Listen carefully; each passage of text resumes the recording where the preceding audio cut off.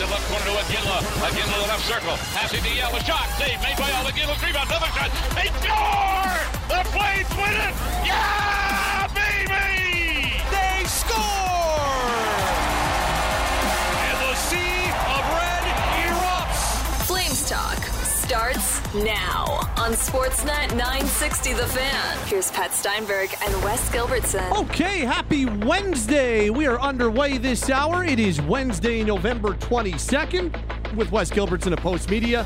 It's Pat Steinberg along with you from our Doug Lacey's Basement Systems downtown studio. We're available on Apple, Spotify, Google, and Amazon. Hopefully your Wednesday is going along nicely. You know, as the Flames continue their 4-game road trip and as they try to work themselves back out of the hole they dug themselves and maybe work themselves back to the 500 mark, sure does feel like Jonathan Huberdeau's game has started to trend in the right direction again. And I don't know, I thought he got off to a pretty decent start to the season, then it really dropped off, and that conversation was front of mind again, and he took a lot of criticism. There were a lot of conversations had about how he wasn't playing well for a good 3 or 4 weeks. But now 5 points in his last 3 games, starting with that Vancouver game where he had a goal and an assist, followed that up with, I thought, a really good game against the Islanders where he had an assist, and then in Seattle has a goal and an assist on the game-winning goal in overtime. I don't know. He looks more dynamic over the last 2 or 3 games. You know, I know he put up points in the Vancouver game, but I was like, okay, well, yeah, that's big for him. It's been the last 2 games specifically where I felt like we've seen a lot of the things that you want to see out of Jonathan Huberdeau. He's been a dynamic player the last couple of games. Yeah, funny enough, I actually thought the best of his 3 games was the game against the Islanders when he was only rewarded with the 1 point. Yeah. But he finally gets that goal and he gets the ovation on home ice, and he talked about what it could potentially do for his confidence, but he also talked about, hey, it's just 1 goal. Like, I don't want to be a guy who it's, and I'm paraphrasing obviously, but Jonathan Huberdeau doesn't want to be a guy that it's a big story every time he scores a goal. Yep. And what we've seen is that boost in confidence, I think, was real. I think we've seen a guy who maybe feels a little bit more like himself out there, and it's a really encouraging development for the Calgary Flames. What is it simply that he scored the goal against Vancouver, that he got that really nice ovation? I know that this is rhetorical because we don't know the answer, but I'm just curious. Like, did that give him a big boost in his confidence? Was this something that was trending in the right direction to begin with? Was it something internally or behind closed doors? Because he really does look like a more confident player too. I look back to a couple of the plays he made in the third period on Monday night in Seattle, like that pass that he made to Nikita Zadorov off the right side boards, and he was kind of falling, spun, right, and saw him out of the eyes in the back of his head, spun and put it right on his tape, and Zadorov had a really good opportunity to tie the game right there. You're like, okay, I don't know if there's another player on the team who makes that pass, and there's been 3 or 4 of those passes the last couple of games where you could say the same thing. And they haven't necessarily resulted in goals or points, but you just are seeing that playmaking level where it feels like, yeah, okay, that's the elite playmaker everybody's been talking about. Yeah, and that's what we just weren't seeing for probably a chunk of, let's say, 12 games or whatever it was, and for too many stretches of last season.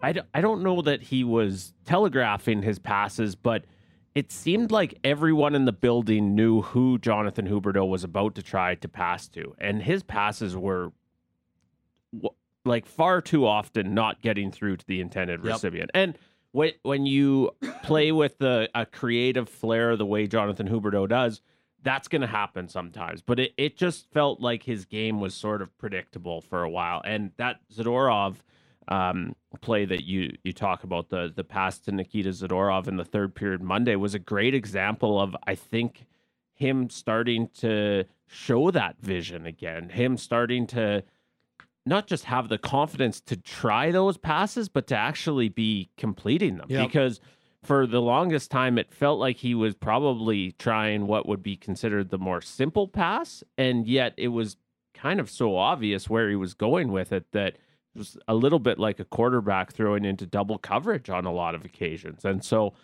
I think the confidence boost, you kind of ask why, right? The confidence boost, I think, was certainly part of it. You know, I had a conversation with Jonathan Huberdeau actually the morning of that Vancouver game, and he was, and this is a guy who cares so much. He was talking about how hard it is to forget about his struggles when he goes home from That's right. rink. I was listening to you have that conversation with him. Basically, you asked him, like, you know, you try to unwind and you try to decompress and you try to, but like, can you ever actually escape? It was basically the road you were going down. And he essentially went down that road himself in saying, right now, all I think about is hockey. It was actually kind of funny. Eric Francis and I were asking, well, what do you do to get away from it? And he said, my girlfriend and I have been playing ping pong. And then in his very funny sense of humor, he added, at least I'm good at that. Like that's where his confidence kind of was at that point. But so the confidence boost, just getting that goal against Vancouver. And I do think the Sea of Red deserves some credit. I do think that ovation boosted him up. He noticed it. There's no question he noticed it. I also think just being put on a line with Michael Backlund and Blake Coleman and sort of just the stability that they bring, the fact that, quite frankly, and we talk about Michael Backlund in this way all the time, but I think Blake Coleman belongs in the same conversation. They make guys better. Oh, absolutely. And I think that's been a big part of it as well. Well, and I also think strategically, I think that it is a really good move, especially knowing what has ailed him or some of the things that have ailed him, because playing on that line with more defensive starts and having to play a more 200-foot game, it just naturally forces you to skate more. And I think that's been one of the issues that's been pointed to by a lot of different people, is that too many times we've seen Jonathan Huberdeau take a puck and be stationary, and when you're not an explosive, big burst skater, that's not going to suit your game very well. So a lot of times he'll get a puck and then start to move, and that's not his strength. So he becomes pretty easy to track down, and becomes pretty easy to get sticks in lanes and all that type of stuff. So this way, you're starting at the other end a little more often. You're playing against really good opposition on the other side, which forces you to skate a little bit more. I just think strategically or X's and O's wise, it's had a pretty good rub off on him. And hopefully, if when they do put him elsewhere, and maybe they won't, maybe this is something that we see for a much longer period of time, and I think we'd all understand why. It's been very good the last two games. But if he does move back with Lindholm, or you do put him with Kadri, well, then there's something that maybe is pretty evident for himself that, yeah, you know what, I'm feeling better because I'm skating more, and maybe it just translates to whatever line he plays on going forward. Yeah, absolutely. And I think when we've had conversations with Nazem Kadri lately, and before you scream at your radio, I'm not vouching or pushing for Nazem Kadri and Jonathan Huberdeau to be on a line together again. I've not seen it work very well, but your comment made me think about some of the things Nazem Kadri has said lately in terms of trying to learn his young line mates, and sort of that you need to understand the way a guy plays, and you need to understand what he's probably thinking. And that's when you start to develop that chemistry that we so often talk about. And I think even as Jonathan Huberdeau feels better about his game, whoever he's playing with is going to have a better understanding of what he's trying to do out there, what he can do out there. I think he's, and I'm going to sound like Ryan Huska because this is a buzzword he uses, but he's become less predictable to opponents, but I'm not sure he's become less predictable to teammates, and that's a good thing. Let's hear a little bit from Jonathan. This was him on Wednesday morning in Nashville ahead of Calgary's game against the Predators, talking about, you know, what's been a little bit different from him over the last 2 or 3 games. Yeah, I do. I think I'm creating way more stuff. You know, some guys I could have probably had more points, but I think it's, like I said, I think it's more creating and be like, you know, somebody that's on the ice and creating some stuff and be like, you know, tough to play against. And I think that the past weekend has been like that. So.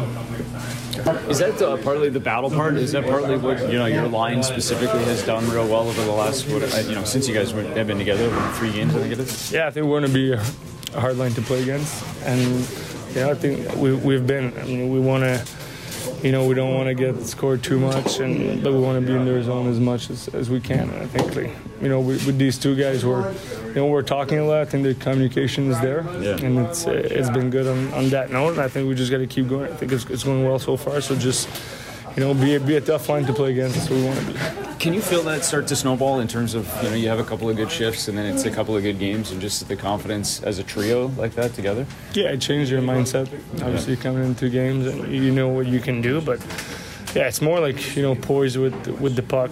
Yeah. That it's been better, and obviously trusting yourself a little bit more. So making these plays and these no look plays and stuff like that. So it's been way better. I think it's just like I said, not at the top yet, but just to get these few games obviously felt good personally. So that's Jonathan Huberdeau. That's from Wednesday morning in Nashville. And here's head coach Ryan Huska talking about Jonathan a little earlier on Wednesday as well. The last 3 games in particular, he's been more, I don't know if I want to say energized or more intense with his play. And now he's around the puck a lot more these last 3 games, and he's making plays like we know he can make. So it's nice to see. When a player gets involved in a game like that, and history coaching highly skilled players like that, does it lead to some of the offense too and building some confidence? I think it does. I mean, a lot of times when guys are going the other direction, they try too much to make the cue play instead of just getting back to hard hockey, if you want to call it that. So if that means finishing a check or taking a hit to make a play, that sometimes is enough to get you going. So that's Ryan Huska earlier on Wednesday as well. I just want to throw these numbers out. The last couple of games for the Coleman Huberdeau Backlund line, they've been at an offensive zone face-off ratio under 30%. So taking neutral zones out of it, comparing just offensive and defensive zone face-offs, more than 70% of their face-offs have been taken in the defensive zone the last couple of games. And you watch these numbers a little bit closer than I do. That's pretty standard for Backlund's for the Backlund line, yeah. But prior to that, if you want to what it was before for Jonathan, yeah. He was up around 7. The other way around, on the other side, 70% of his shift starting in the offensive zone. So it's a big shift, and that's why. Look, I don't know if that's 100% the reason, or if I am completely off base. So he was up. So he's at 61.8% on the season for his offensive zone start ratio at 5-on-5, and under 30% in the 2 games he's played with Backlund. So that's a pretty big swing in terms of where you're starting your shifts. And so I wonder if that has something to do with it, if it's forced him to skate a little bit more, and if forcing him to skate a little bit more has helped him a little bit with being more of an effective individual player. And you know what it could be as well, Pat, is just giving him something else to take pride in. Like, I think when Jonathan Huberdeau was going through that offensive dry spell that he was, it was always about points. Why aren't you producing more? Why aren't you scoring any goals? Why can't you, why aren't you getting any assists? And I know listen, this guy set a record for assists by a left winger. He judges himself on offensive production as well. And I'm not here to say that shouldn't be the top priority for Jonathan Huberdeau, but I wonder if this is just something else that he can take some pride in and gain some confidence from, right? Now the coach is trusting you to go out and do a different sort of job. It's not, at the end of the night, if you don't have any points, it's not going to be a complete failure if you've sort of served that shutdown role. It was funny the other night watching the game. I don't know if funny is the right word, but you're kind of watching it and you're like, geez, Jonathan Huberdeau by the eye test has had a really strong game. And I think overall everyone would say that he did in Seattle. And yet that line was -2 for a little bit. Yep. And that's, I know we're going to talk about Blake Coleman later. We talk tons about Michael Backlund. That's a surprising number. I think it was bad luck in at least one instance as much as anything. But that's just another thing, that sort of shutdown work is another thing that Jonathan Huberdeau can take some pride in. And I think it's possible for him to generate even more confidence because of that. Well, and you just go take a look at the way that Ryan Huska has rolled his lines the last couple of games. The Backlund line was the only line that stayed together basically all night, right, going into the third period on Monday. And even going back to the Saturday game against the Islanders, that line was essentially the number 2 line. There is a big difference between the Kadri line and the Backlund line were clearly the top 2 lines, and there was a pretty significant 5-on-5 drop to the Lindholm line. So on Saturday against the Islanders, Kadri line played 12:03 at 5-on-5. Backlund line played 11:37. Lindholm line played 9:31. And so you're like, okay, I know that we point to the Lindholm line and always say, well, is that the number 1 line? But the Backlund line has been a whole lot closer to the number 1 line here over the last little bit. And if Huberdeau continues to play the way that he is, and you see him more dynamic like he has been the last couple games on a regular basis, then maybe we're starting to talk about that as this team's 1A or 1B line. It makes sense. I mean, we heard from Blake Coleman after the game, I guess after the game on Saturday against the New York Islanders, talking about how this team needs a scoring by committee approach. Like he was asked, I asked him about being the team leader at that point with 5 goals. And one of the things he said is, well, I bet we have, and this was highlighted on the Sportsnet broadcast a couple nights later. He said, I bet we have a ton of guys with 3 or 4. That has to be the way we operate as a team. And so with that in mind, why can't the Backlund line be your number 1 line? Quite frankly, if you asked me going into Monday for sure, and it's changed a little with Connor Zary sitting out tonight, but if you asked me what the number 1 line was for the past few games, I probably would have said the Kadri line. But if that's the debate we're having, who is the number 1 line, but it's because you have a couple of them producing finally, then you've taken a step. A few texts at 960. This from Mike. The answer to Huberdeau's turnaround is Backlund. Wanted this combo dating back to October of last season, but for whatever reason, the Huberdeau-Lindholm combo was forced down our throats. And then this reads, I said it a few weeks ago, let's see Huberdeau be consistent. I'm so happy he's had some success lately. Keep it going. Also, I'm happy Huska finally turned on the radio and listened to the professionals about putting him on a line with backs. Well, I don't know if he's listening to the professionals on the radio, at least not this radio station. I was going to say, what professionals are you talking about? I don't hear any on. Where's Vickers? Let me touch on the consistency really quick, and that's a great text, and it's a good point. I think that's why. Just because you call us professionals? Well, yeah. I think that's why Monday's performance was so important for Jonathan Huberdeau, and to see him get the power play goal, to see him show a little bit of edge by running over Brandon Tanev, like everything that went into Monday, I think was really important, because I thought Saturday against the New York Islanders was his best performance of this season so far. And for a guy who has been consistent the other direction, to see him then stack a few good ones on top of each other, absolutely. It can't just be 2 or 3 good games, but to see him start to string them together is an important starting point for Jonathan. I know this.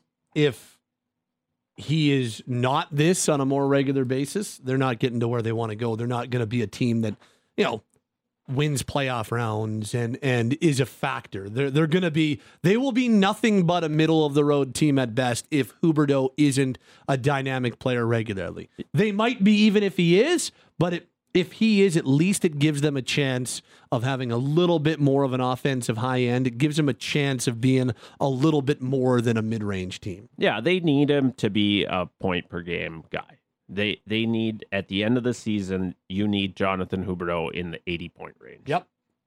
This from Dustin. Gents, to me, seems like having that extra defensive responsibility is resulting in Huberdeau thinking less about the offensive part, and instead of thinking of how to create, he's creating through reacting to what's being given. It's great to see. Could very well be the case. Who's that from? That's Dustin in Calgary. Yeah, Dustin sounds closer to a professional than we do. Yeah, we should Dustin, have him in. You should come host this. You're the professional. That's a great point. And Mike, on the other hand, let's not jump the gun on Huberdeau. It's been a few games. We don't need to roll out the red carpet just yet. Let's be realistic. I agree, and that's what Wes just said.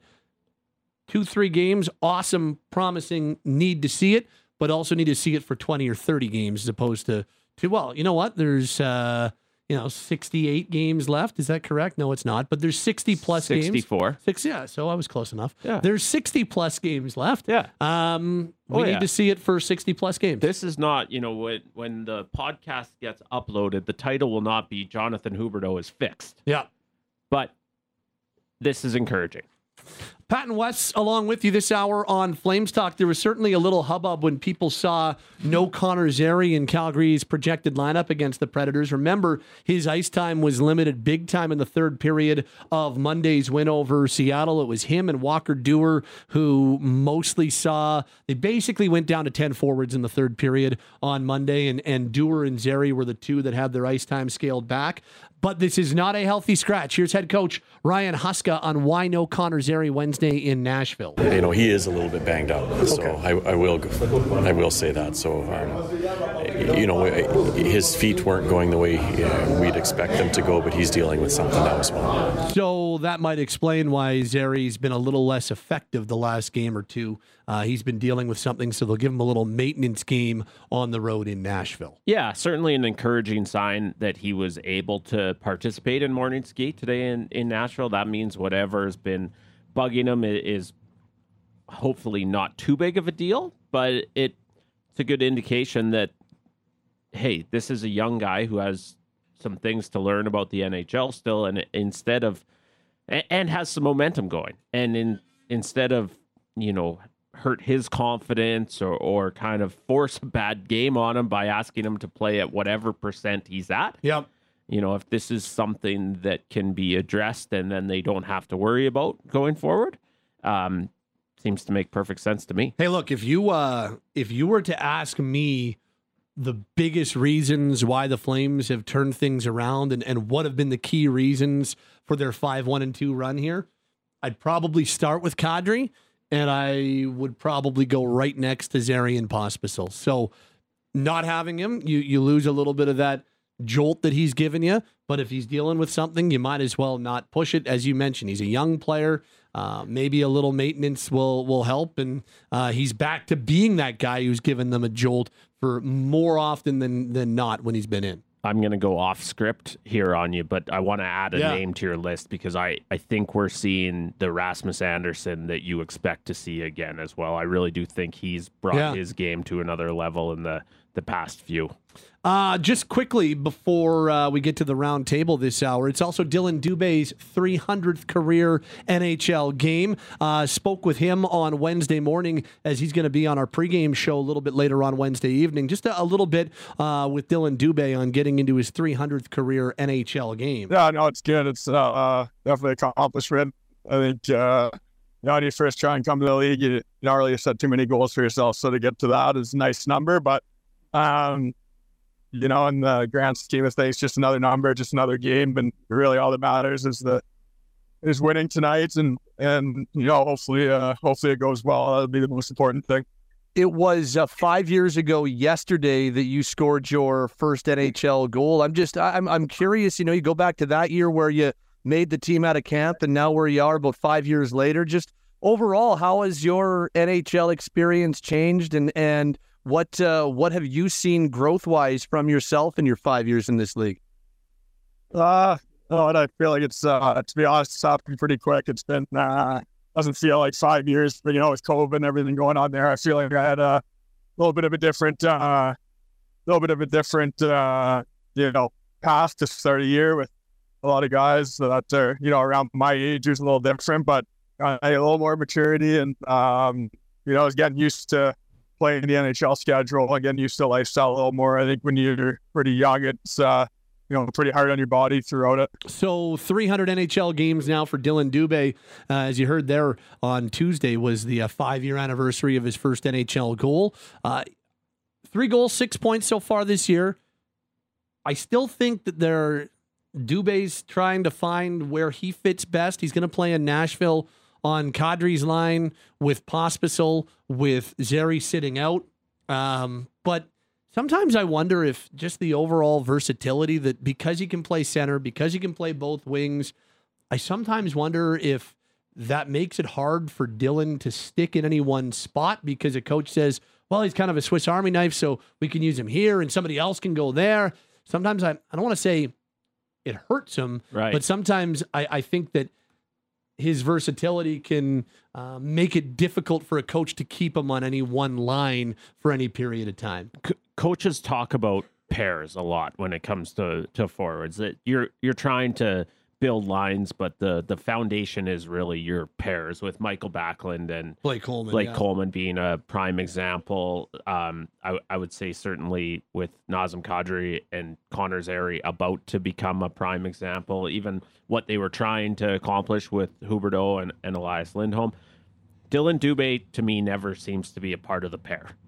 He's one of those guys, because of his versatility, who gets bounced around. And I think it can be tough for him to find a little bit of a foothold that way sometimes. And yet I would also say, and I think if Dylan was in studio with us right now, he'd agree. He's one of those guys who probably hasn't offered as much as he's capable of so far this season. And I thought it was encouraging for Dylan that when the bench shortened up in Seattle, he was such a big part of it that they were finding ways to work him in, because I think that was a reward for what was a better performance from him. He's a guy who hasn't totally found it this season for me, but perhaps he's starting, as so many guys I think have turned that corner in the last little while. He'd be on that list for me.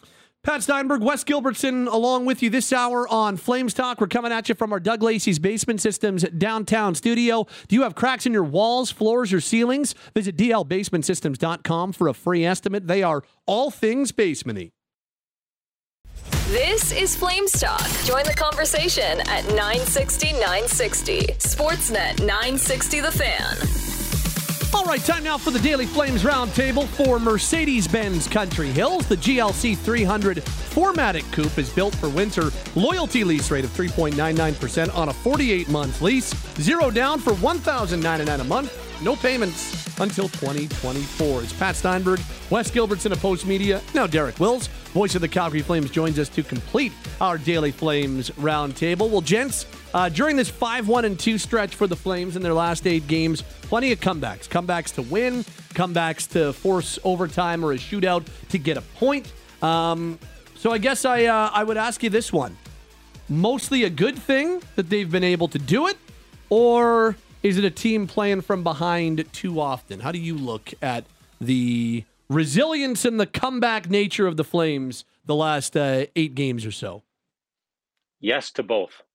I mean, ultimately, it's a results-based business, and it's hard to complain about any win when you're talking about a team that lost 6 in a row and appeared to be out of the playoff picture. And it's crazy. They were 5 points back not that long ago, and with a win tonight and some help on the out-of-town scoreboard, they can be in a tie for the wild card spots in the Western Conference. So hard for me to get overly critical with the way they've been playing of late. 5-1-2 in their last 8 games. That's pretty darn impressive. Now, in a perfect world, you wouldn't have to battle back all the time. You would play with the lead from start to finish and win that way. But we're not living in a perfect world, that's for sure. And the Flames are not a perfect team. But I give them credit for finding ways to win and for digging deep in a lot of games.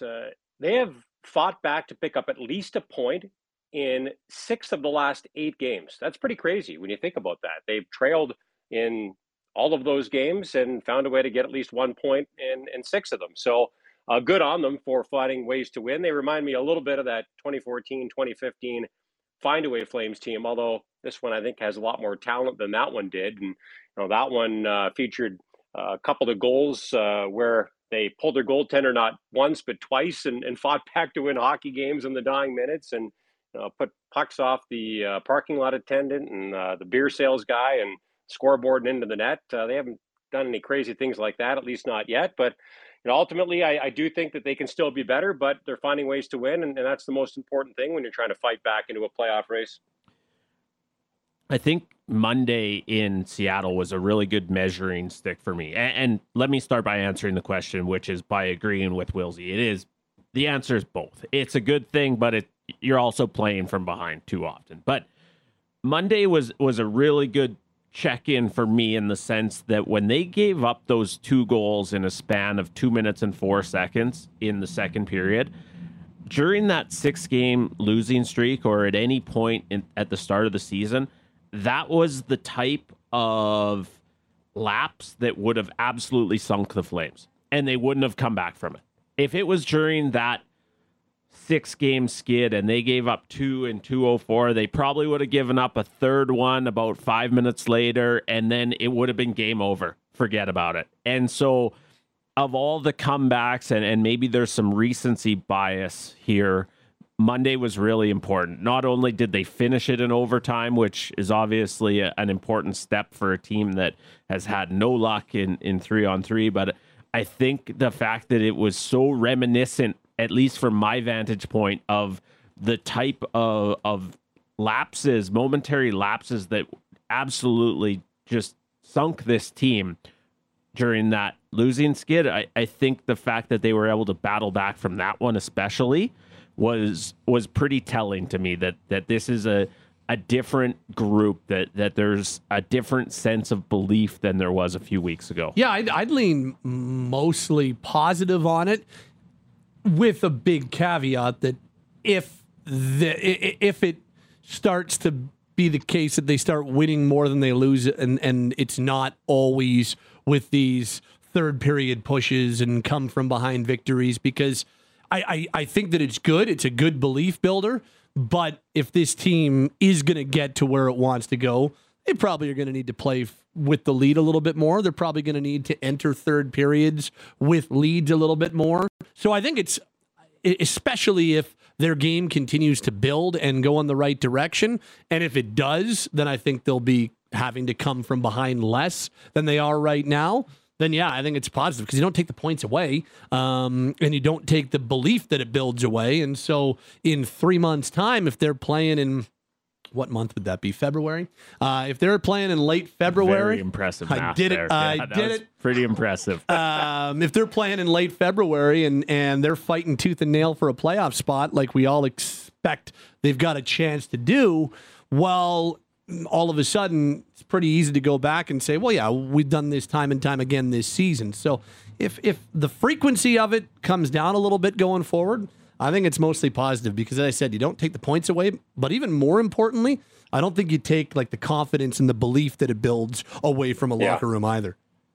Yeah, and for me, those intangibles are so important, and those intangibles were lacking for this team last season and at the start of this season. I mean, the Flames found new and inventive ways to lose games that they should have won over the past year and a bit, and they've started to change that narrative a little bit, which has been really positive. But I'll say this, when you look at the games where they battled back to pick up 2 points or at least one, they did it versus the Kraken, not a great team, versus the Predators, not a great team, versus the Maple Leafs, they're a really good team, but they only got 1 point and not 2 in that game, versus the Canucks, they're off to a great start this season, versus the Islanders, they're kind of mid, and versus the Kraken again, not a great team. So I think it's going to be a really important moving forward when the schedule gets harder, which for me starts on Friday. You've got a back-to-back that starts in Dallas versus the Central Division leading Stars, and then ends in Colorado versus the second place team in the Central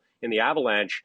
You don't want to be chasing in games against really good teams, at least not often, because it's going to be hard to fight back and win those games, because chances are they're good 200-foot teams with good goaltending and also the ability to potentially outscore some issues defensively if they have them in those games. So, yeah, they've got away with it against some not so great teams, but I think to be best served to try to play with the lead a little bit more often as they get set for a stretch against really good teams. Boys, I could be wrong here because I haven't read my radio and podcasting for dummies book lately, but I believe we were going to talk about the schedule coming up. Is that a segue we just had there? I believe that would be a segue, which is actually spelled SEGUE, not SEGWAY. It is a good segue, however, on our Daily Flames Roundtable. He is smartass Wes Gilbertson. He's Derek Wills, and my name is Pat Steinberg. We are underway on our Daily Flames Roundtable. It's true, though. Wilsey, you telegraphed it because this game against Nashville, the Preds are a competitive team. They're in the mix with a bunch of other teams in the Western Conference. But all of a sudden, you take a look at the next 13 for the Flames after this game against the Preds, and you're talking about a big-time gauntlet, both home and road. There's 2 against Vegas in there. There's 2 against Dallas in there. Vancouver's in there. Colorado's in there twice. You've got Tampa and Florida. Like, this is a very, very difficult 13-game stretch that begins starting on Friday night. I guess to me, the thing that hits home first of all, feels like getting 2 points against Nashville is pretty important to make it 6-1-2 in your last 9. The more points you can bank going into a stretch like this seems pretty important right now. It really does, and I said it before the road trip started. When you looked at the schedule of 4 games in 6 nights, and you looked at who they were playing, I said prior to game 1 of the trip on Monday night that the Flames better pick up some points in the first 2 games versus the Kraken and the Predators, because the next 2 games get tougher in more ways than one. You take on the top 2 teams in the Central Division, 2 Stanley Cup contenders in the Stars and the Avalanche, and it's a tough back-to-back. So if they could put 2 more points in the bank and guarantee a 500 road trip, then that would be cooking with gas, in my opinion, because I'm not saying that the next 2 games would be a bonus if you picked up any points, but a 500 road trip with 4 and 6, not the worst thing in the world. So yeah, 2 points tonight would be really important. And on yesterday's roundtable, we talked about what are the Flames? Are they the team that was 2-7-1 in their first 10 games, or are they the team that's 5-1-2 in their last 8 games, or are they somewhere in between those 2 teams? I think they're probably more the latter than the former, because I thought they were really struggling individually and collectively to start the season, and now all of a sudden, and I don't know if it was individuals playing better that led to more team success, or the team playing better that led to more individual success. I had that conversation with Cale McLean earlier today, the chicken or the egg conversation. But they're trending in the right direction individually and collectively right now. But I think we're going to know what this team is, guys, before the Christmas break, because their schedule gets really tough starting this Friday. And if they can keep their head above water, then I think they're going to be in the mix for a playoff spot, and they're probably going to give Craig Conroy and the management group a lot to think about if they had ideas of a rebuild or a retool. But if they don't do well during this next stretch of games, then it might make decisions a lot easier for management when it comes to the direction of this team and what to do with the big UFAs. Wilsey, I don't want to spoil the coaches show on pregame, but what was Cale McLean's answer to that? I'm really curious whether he thought it was individuals driving team success or team success resulting in better individual performances. Long answer short, Wes, both. Yeah, makes sense. And the reason I asked him the question was because a couple of weeks ago, when the team was really struggling and so many of the Flames' top players were really struggling, I asked Ryan Huska about that, and if that was, in a way, a light at the end of the tunnel, because I assumed that he would say yes, because if you get your top guys going, chances are the team's going to get going as they kind of tow them along with them. But he kind of turned it, and he said it was more about the team struggling than about individual players struggling, and thought if they could get the team game in a good place, that individuals would kind of follow along. So that's why I thought I would ask Cale McLean about it, but he basically said it's both. Yeah, makes sense. And the sort of, excuse me, the added, maybe the bolstered confidence in the team game is going to be so important when we talk about this gauntlet that they're going into, right? You hope, and you raise a good point, you hope to get 2 points out of Nashville because it sort of takes the pressure off going into your back-to-back against Dallas and Colorado. You're already 500 at worst for the road trip, but you look at what's coming up with the champs in the Vegas Golden Knights twice. You have the Avalanche twice. You have the Stars twice. You have the Carolina Hurricanes and the New Jersey Devils. Like, the fact that the Flames are feeling better about their team game, the fact that I think they're feeling a lot better about the way they're defending. If you're going to come out of that gauntlet with a decent record, you're going to need that. Yeah. And I mean, going back to what you said earlier, Wilsey, I also, I think it's important to pick up these points against Nashville. And I think it's important for the Flames to start beating better teams because they've escaped by the skin of their teeth against some pretty mediocre opponents over the last little bit. And I'm not trying to take anything away from Calgary's efforts because I think that they've been strong and the resilience we talked about on the first half of the round table is an important thing to build early in the season. But, I think if we start talking about this team falling behind after 40 minutes of play against Dallas or Colorado or Vegas, the record's going to start to reflect that a whole lot more negatively. And so I want to see them start to beat better opponents and do so in a way that you're like, okay, this team was very much on the same level as that group and they beat them straight up, heads up. And so I think you're right. I think that this will tell us potentially a lot about this group. I mean, they end up taken 8 or 9 of 13 against the next 13 after Nashville, maybe we are having a little bit of a different conversation about what this team is. If they're a 500 group against them, then that's kind of just, they're a 500 team right now, and they'd be a 500 team at the end of it. I'm really curious to see how they stack up because they have not had a lot of elite opponents as of late. They have scraped by some meh opponents with some good comebacks. And now I'm really curious to see if better opponents bring more out of the Flames and if the Flames are able to answer that bell. Long story short, also feels like pretty important to get 2 points against the Predators on Wednesday night. Yeah, 100%. I mean, if you get 2 points against the Predators tonight and you could get 2 more points in the trip, I don't even care how you get them, whether it's 2 overtime or shootout losses or 1 win and 1 loss, whatever. For me, that would be a great road trip. And if you could even get 2 points tonight and 1 more point, that would be a good road trip considering how tough the schedule is. And guys, it's pretty crazy. Not that long ago, getting back to 500 in the win-loss column and getting back in the playoff race in the Western Conference, that looked like a long ways away for this Flames team. And now suddenly, by going 5-1-2 in their last 8, with a win tonight, they are back to 500 as far as wins and losses.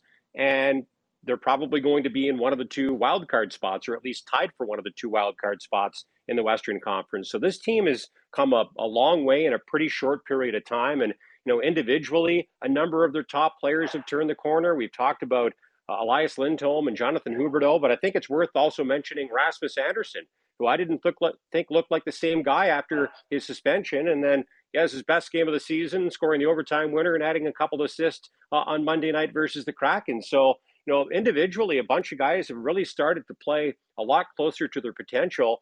And, the team's talked about the fact that they've kind of wrapped their heads around their new way of playing, especially in the defensive zone. And that's allowed them to play a lot faster of late. So we're going to find out a lot about this team in the 13 games coming up and really starting with a couple later this week. But, man, if you can put 2 more points in the bank tonight and continue to build some of those intangibles, belief, confidence, swagger, and they've got some momentum right now. So you'd love to keep it going to get this road trip started.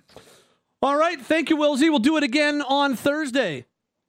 Okay. See you in a bit. He is Derek Wills. He's Wes Gilbertson. My name is Pat Steinberg as we wrap things up on our Daily Flames Roundtable on this Wednesday edition of Flames Talk. I do think it's big to pick up points against Nashville. I also think that I still, I know that they are talking a lot about it's important to get back to 500. You better be better than 500. Getting back to 500 is a good accomplishment, knowing how far back you were at 2-7-1. You're still going to need to be like 15 games above 500 to make the playoffs in this league. That's go back to last year and last year's standings just quickly. Winnipeg was the last playoff team to clinch their spot. They backed into a playoff spot and they were 13 games above 500. And they were 5 back of the next best team in the playoffs. And so what was Winnipeg's record? They were 46-33-3 at 95 points. Only 3 overtime losses. Yeah. I think that was a storyline last year. Seem to remember that, yes. Yeah, and you're Flames, right. The Flames had 17. If you fancy yourself a playoff team, you're going to need to be a lot better than 500, and yet as we keep harping on how difficult the upcoming schedule is, if you could get to mid-December at 500, I think that would be a pretty good starting point. It's got to be a lot better, but just knowing the caliber of competition coming up, if you could be 500 in mid-December, you'd probably feel pretty good about it. At least, I think, in mid-December, 500 keeps you close. Yeah, and just when I say feel pretty good about it, I mean based on where you were a few weeks ago. Yeah. Wes Gilbertson's on Twitter at Wes Gilbertson. Cam Taylor, our producers this hour, and that'll wrap us up on the Daily Flames Roundtable and this hour. Daily Flames Roundtable for Mercedes-Benz Country Hills. The GLC 300 4MATIC Coupe is built for winter. Loyalty lease rate of 3.99% on a 48-month lease. 0 down for $1,099 a month. No payments until 2024.